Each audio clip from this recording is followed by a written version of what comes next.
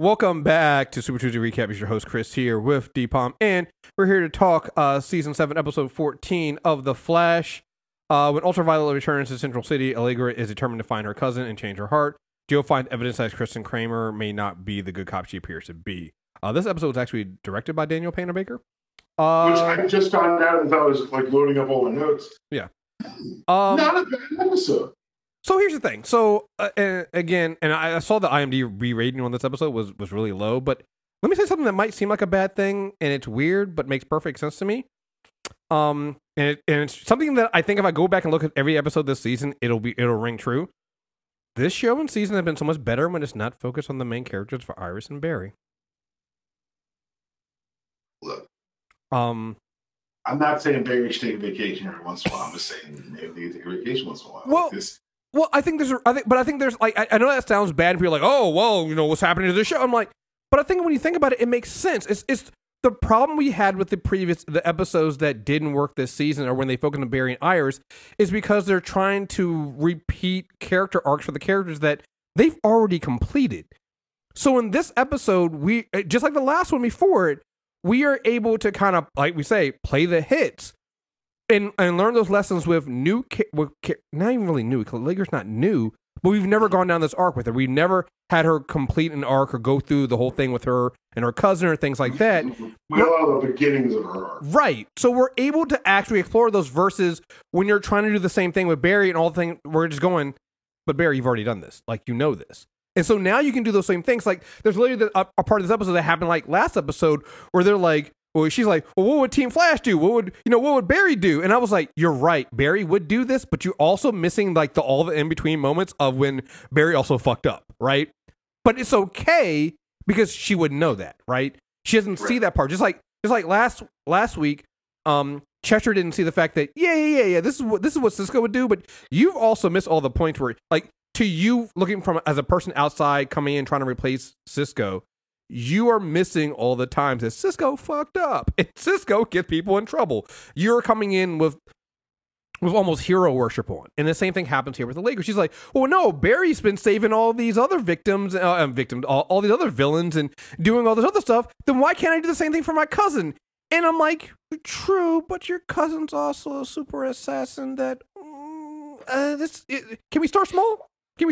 But I do like that it feels like an early season kind of simple, like here was going to be the team episode, but it's obviously so complicated. Right. And I like that they're able to take kind of the tropey, kind of the even genre kind of defining, like new character, let's tell some more about the backstory episode and kind of flip it on its ear a little bit. Because for all that, like, you know, in and out of the show, the viewers inclined to do Sue. Mm-hmm. Like, yo, like, you're right. Like, yo, she kind of assassin and shit. Right. And so it's nice to have them focus on the character, not just say, oh, she's going to learn the situation, but she's also going to learn why she's here in the first place. She's going to be reminded why she's strong, why her convictions are right. Well, I think it's also the thing that, to me, and I think this is why these episodes that kind of brought me back on this season, is that it makes more sense. When you have Barry doing it, you get these moments when you're just, it's like, think about when Barry kind of convinced Forenza to help him and things like that, and you're just like, I mean, but you got her to say that you first you said that, you know, she didn't have to help you, but then she changes on the dime to go, well, now I'm going to help you. It's like, there's no time to breathe, and it's because it's like, well, it's Barry fucking Allen asking you, right? It's the Flash asking you to do something, so you're going to step up and do it. Here, like you said, Barry and Iris are off trying to make a baby or babies. And I love the fact that they opened that up and it kind of reminded, and Chester's just going like, this is awkward. I don't want to be part of this at any point. But now you have Caitlin as the one that's been there the longest, trying to, you know, be the elder stateswoman, if you will, of Team Flash. You have Sue coming in and basically going like, guys, are you kidding me? She's an assassin. And you got Chester and Allegra who are basically like, we're part of Team Flash. This is how Team Flash does things, you know, without the context of like, yeah, Team Flash does these things, but it took them a while to get to this point because they, you know, remind everybody, we used to lock people up all the time in the pipeline to the point that somebody actually died. So big belly burger in a jar of hope. What you want to do, baby? Yeah, you know. So I think that it's helpful. Like, this is where the show does its best. And I understand, I'm pretty sure the reason why the episode has got a 4.7 on IMDb is because it literally doesn't have the Flash in it. Like, he's there at the beginning, he's there at the end, and that's it. But to me, this is where this is so much better than some of the episodes that have him there the entire time. Because you're getting the Team Flash lessons without him there, but building on what we had. Take the arc with Joe and what they're doing with Joe and Kramer. Right?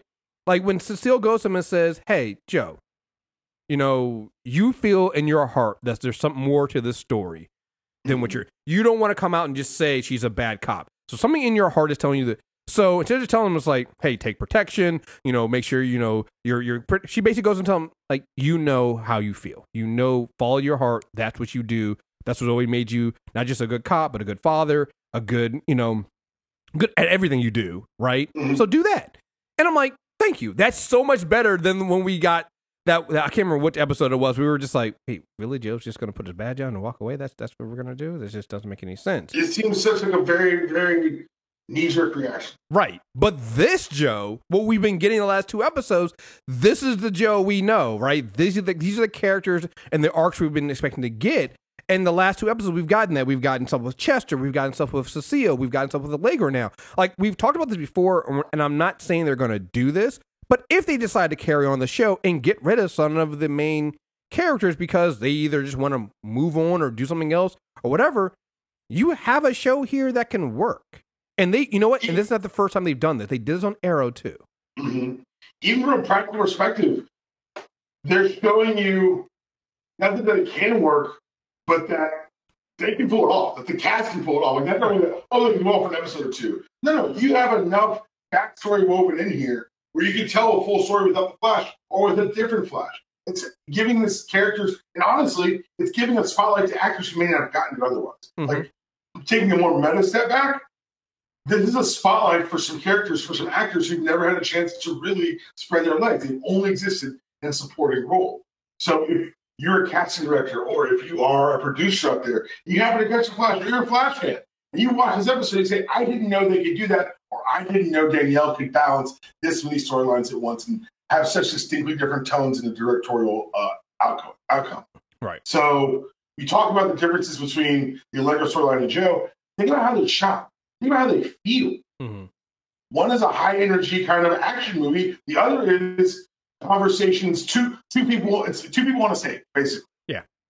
And I just want to tip my cap to Danielle, because that's a level of Berlanti and the whole CW machine.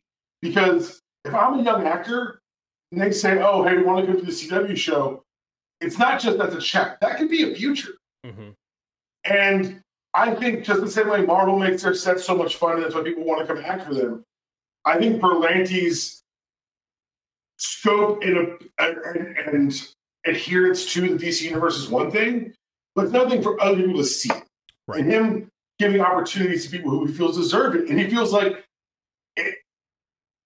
save the occasional one-offs of like a man who plays McWhorter on Legends, who eventually walked back those comments. Yeah. By and large, it's felt like a collaborative space. We hear guest directors come in. Kevin Smith is always ridiculously effusive whenever he gets to play in the sandbox. And so the same way on a smaller scale, on a more weekly scale, a more scalable scale, if you will, he's pulled the fight. He's carrying the thing that's so fun to play in that has so much potential afterwards. Well, yeah. It should be a fool to say no. Well, yeah, and I'm glad you mentioned that, because there's 2 things here. Like, again, I think at this point, I think people are still judging this show on some of the worst episodes of this season, which, again, fair or unfair, it happens. But I got to say, like, they've bounced back. Has it been 3 episodes since that? I think it's been 3 episodes since that. I'm sorry, they bounced back with some episodes that actually matter, that hit the same tone they were trying to hit in the Flash Wars episodes. I mean, in the Force Wars episodes. Oh, the Flash Wars. Well, right. But they're like, I think they're hitting the same tones. It's all about family. Like, this episode here was about family. It's about Allegra trying to save Ultraviolet, and then getting you this backstory on what happened to Ultraviolet, going like, oh shit. I mean, they're doing this a lot with all their villains, right? I've been noticing this, whether it's part of, what they're always going to do, part of, like, there's been this big talk about in superhero movies and TV shows and even in comics about how do you, with the movement against, looking at police reform and defunding police and changing how we do reform and those kind of things, about how we do that with superhero stuff. So it's not lost on me that this entire season has been moving towards that, where they're not really locking up a lot of villains. They're reforming a lot of them. Some of it's heavy-handed. Other ones, you're like, when you get this, where it's like, no, actually, this makes sense. I get why she's tracking down, and you see why she is this way, why Ultraviolet is this way. Like, I get it. This makes sense, right? On top of that, what you were saying about the Berlanti being a Feige thing, and this is where I look at WB and go, you have the guy you need to do the work that you're trying to do in your movies. You're just not listening to him. You're not giving him the chance. Yeah. Berlanti's doing something, like, again, it's not just copying what you do in the comics and put it in there. Look at, like, one of the best things they've done so far is turn Sue Dibney into Jamie Bond. Because this is fucking amazing. Like, she's fucking great. She's great in this role. She does this, and I'm like, that's not the Sue I know, but, like, you know what? I'll take it. Like, it's been great, and it's been a great addition to the show and the team. And even then, having her be this outsider coming in and first questioning, Chester being there, questioning what Allegra's doing here, and then turning that and using that against, taking some background on her. Like, it's been a great thing to do where, again, you have the core of the characters, you're taking part of that, changing a little bit to fit your means, and it's still, for the most part, recognizable. Again, if they decide to have Sue become, Jamie Bond in the comics, I'll take it. But, like, she's fucking fantastic, right? It's that kind of stuff. It's like, you don't have to nobody's asking for a carbon copy of the comics, And I always hear that as the retort when we criticize what they've done in the WB movies and things like that. And I'm like, no, guys, like, we've been watching The Flash for 7 seasons. Like, this is not like the comics, right? And trust me, I would love for someone to show up and slap some gold boots on Barry. Yeah. But I recognize that certain things translate to comic books and translate to the screen. Right. And they've been able to adopt it. I don't think boots are one of those things to be very fucking I know, right? Make sure that's super clear in the example I used. Right. Also train of thought. Oh, no. What I was saying was, I just think, another thing I noticed this episode, you mentioned this too, Danielle directs, yes. Great fight scene with Jane. What'd you call her? Jamie Bond? Jamie Bond. Good. Yeah. But 3 is a female heavy team now. Mm-hmm. Like, this is the same way at a certain point you look at Agents of S.H.I.E.L.D., you're like, wait a goddamn second. Right. Did they just, right. Huh. They're all women of color. You're like, huh. Mm-hmm. It's, and now it's not, obviously not that here, but it is interesting. And it's interesting because this is the back door to give Sue powers. Right. They can make her a woman at any point. They figure it's cooler making her Jamie Bond right now. And I, for one, couldn't agree more. Yeah. It's like, fuck it, let's keep it going. Like, we were like, where's that happening? Ralph was so, like, here's the thing. Sue also, we warmed up to Sue way faster than we ever did. At least I did than Ralph. I know you were on the Ralph train the entire time.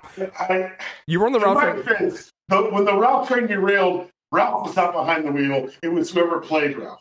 Well, right. The Ralph experiment worked. Well, no, I'm just saying when he first showed up, you were completely on the Ralph train. I still needed a season to warm up to him, but with Sue, as soon as Sue slowed up, we were like, oh yeah, we're on board. Like, look, she showed up as the anti-Ralph, y'all. Right. She was easy to love. Right, she was easy to love. So, like, Sue's been great, and we love that. But you're right. I mean, even this episode where they kind of bring up Kramer's background of being a Native American, and the fact that the meta that betrayed her was like a brother to her, right? And that bond, and now she's working with Joe to try to track him down and go, like, there's all these things they throw in here where you're like, you know what? I can see this. I can do this. I still don't know what they're doing with the Frost and Chillblaine thing, but, like, outside of that, I think I know where that's going. Okay. So at one point in the comics, Trickster and Pied Piper and Heatwave become rogues who work for the FBI. And we've had a mass breakout. We've had apparently people trying to figure out where these metas are. And it sounds to me like we could be headed that way with Emma Frost. Sure, that makes sense. Yeah, I mean, it's a good way to bring back the conceit of the idea of the rogues. Almost having to be a self-fulfilling prophecy, where you like this, now we are the rogues. We've got a new generation of rogues out there. We'll talk about the continued evolution of McRory on the next review. But yeah, I just think that there's a lot of stuff they've seeded that makes me more excited. And maybe you're right. Maybe it does directly correlate to I didn't see no Flash this episode. Mm-hmm. But I do think that it matters, it counts. And I'm a fan of it.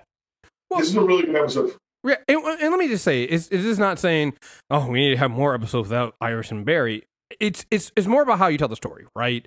I think that even when Iris and Barry are there, when they tell the story and they have the lessons learned coming from the team around them, like I said, last episode, Iris was there last episode, and actually even Barry was too. So it's not even like we don't want them there. When you had Barry working with Cecile and you had Iris working with Chester, it's like, that's their role, right? They're we're getting to this. We're leading, right? They're the mom and pop of the shop, right? This is what their role is. Because you've actually taken Joe out of the picture by having him work with Kramer now, and him even saying it's like, hey, when I left when I left the police department and left it to the Kramer's hand, I'm looking around like, did I lead them like my kids? Did I leave them in the wrong hands? It's like, who did I leave my kids? Right. So now he's like, okay, I like that idea of him over here helping somebody else because he's already done this with Barry and Iris, right? Mm-hmm. Now it's Barry and Iris' turn to help the rest of the team to go through that, put them in that place. Like, that is their role, right? That is the role of Barry Allen, right? We've gotten to the point where the show falls off track is when they forget that. When they feel like they still got to teach Barry a lesson or go through this stuff. Like I said, if they had done... Again, like I said, the way Allegra's like, but yeah, Barry's helped people, and I can see like I can see Caitlin, so his face is going like, maybe, and then Sue definitely was like, I don't know if that's. I think you're missing some steps here, and like at one point, I really do want Caitlin to go through. All right, sit down, Chester, and Allegra. All right, you've heard of the Team Flash's greatest hits. Let me tell you about some of our not so greatest hits. You want to hear about Savitar? Even easier than that. Step 1, bad guy. Step 2, question mark. Step 3, profit. Yeah, question marks do a lot of work. Right. That's like half a season of work right there. Like I need you to understand. Like you can't just come right in and hit the ground running. No pun intended. But like. But like I get it though. Like when you come in, and we kind of got this with Chester last week, and this is why I'm liking this. If it sounds like Deepa and I are back on, or maybe we were overly excited to be this episode, is because narratively they make sense. Last week we had the same thing with Chester coming in thinking he's just gonna hit the ground running and replace Cisco, and it's like, no, man, nah. There's a lot that goes on with being the man in the chair. Here with Allegra, you're right. We've never really had an exploration of her powers. We know that where she came from and her relationship with her cousin. You still have things out with Black Hole and things like that. Like, so you're getting more of this stuff to remember. Oh yeah, this stuff actually happened, and we never really did anything with it. There's a lot of room there to do that. And if somehow, let's say they go the route you're saying with Frost, right? And they take Frost off the board. Well, now you need another meta on the team because you've already lost Vibe. You might not have Frost. Now you have Allegra who can replace. Like, this is where I'm like, it feels like if they needed to, they can replace some of the characters. You already replaced the man in the chair. You've already replaced your backup meta who's actually really, really powerful. You still got the team. The team's still intact, right? Different characters, different backgrounds, different things. You got your Sue, who's your, just badass completely. I don't know what else. I mean, yeah. What do you need that day? You need a thief. We got you. You need a spy. We got you. You need somebody to kick some ass, but hand to hand combat. We got you. Like Sue's your your Swiss Army knife of whatever the fuck you need that day, right? And so it works, and I really do appreciate that. I appreciate that. I even appreciate the fact that my man Chester this episode kept catching strays. Like when he almost got hit when he came in with the tray, I was like, yo, I literally burst out laughing. I was like, my man can't catch a break. He's not even trying to get in there. He's not trying to fight. He's kind of a pacifist. He's just walking in, came in with some snacks, My man almost got his ass whooped. Ah, damn. Hate to see it. But yeah, so like I said, I appreciate it. I appreciate what they're doing here, and it feels like a classic Flash episode, right? It feels like that, and it feels like we're building towards something. We're building towards this idea of, again, what it has always been the background of all this stuff is family. It's always mattered, and you know, when we know that Nora and Bart are coming and things like that, it's gonna make it's gonna make it even better, because now I think the themes they were trying to go for in the Fourth Wars thing make more sense. It just does. I'm sorry. This to me is a classic Flash episode. Not in terms of like, oh, it's so good and things like that, but just in terms of like what it means. Like, this is the episodes we expect to get from the Flash that carry on the characters, give us some new things to look into. And they did it again by taking Barry and Iris off the board for a bit. So appreciate it. So, that's really all I got with this. You got anything else you want to say about this one? No, like you said, it's a true to form episode. It's a back to basics. It's a fastball down the middle, and it did it without the Flash. And I think for me, more than anything, it points out the structural underpinnings of how well this show is built. That they were able to focus just on these ancillary characters and still create a narrative that not only pushes the main thrust of the season forward, in that we got everything with Joe looking into the background of the interim captain. But we also get to push forward the relationships of the new team and see Caitlin continue to transition into an advisor role. I'm not as excited about the Chillblade stuff as I thought it was hooky when it happened, but I'm also not willing to turn off my television because. So right, and it's like it doesn't feel like they're making it like the huge piece of it, and that's I'm with you on it. I'm like, I could go without that. You know, it's not my big thing. I also think that the way they're playing it is almost too cheesy too. Like the way the actor is playing it is one of those things too. I'm like, everything that happens is just like, it's like you're just waiting for him to look at the camera and take his shirt off, right? I'm just like, all right, come on, guys. All right, we get it. She finds him attractive. I get it. All right, you can stop running that in. All right, it's fine. It's fine. So, all right, cool. This week we do have a mailbag coming up, so there'll be the mailbag for May and June, so we skip May. So send your emails in to mailbag@mtrnetwork.net. We have plenty of stuff to talk about there. Yeah, I think that's it. So, make sure you guys subscribe, Super Tuesday Recap, and we'll be back soon. Until next time, we're out of here. Peace.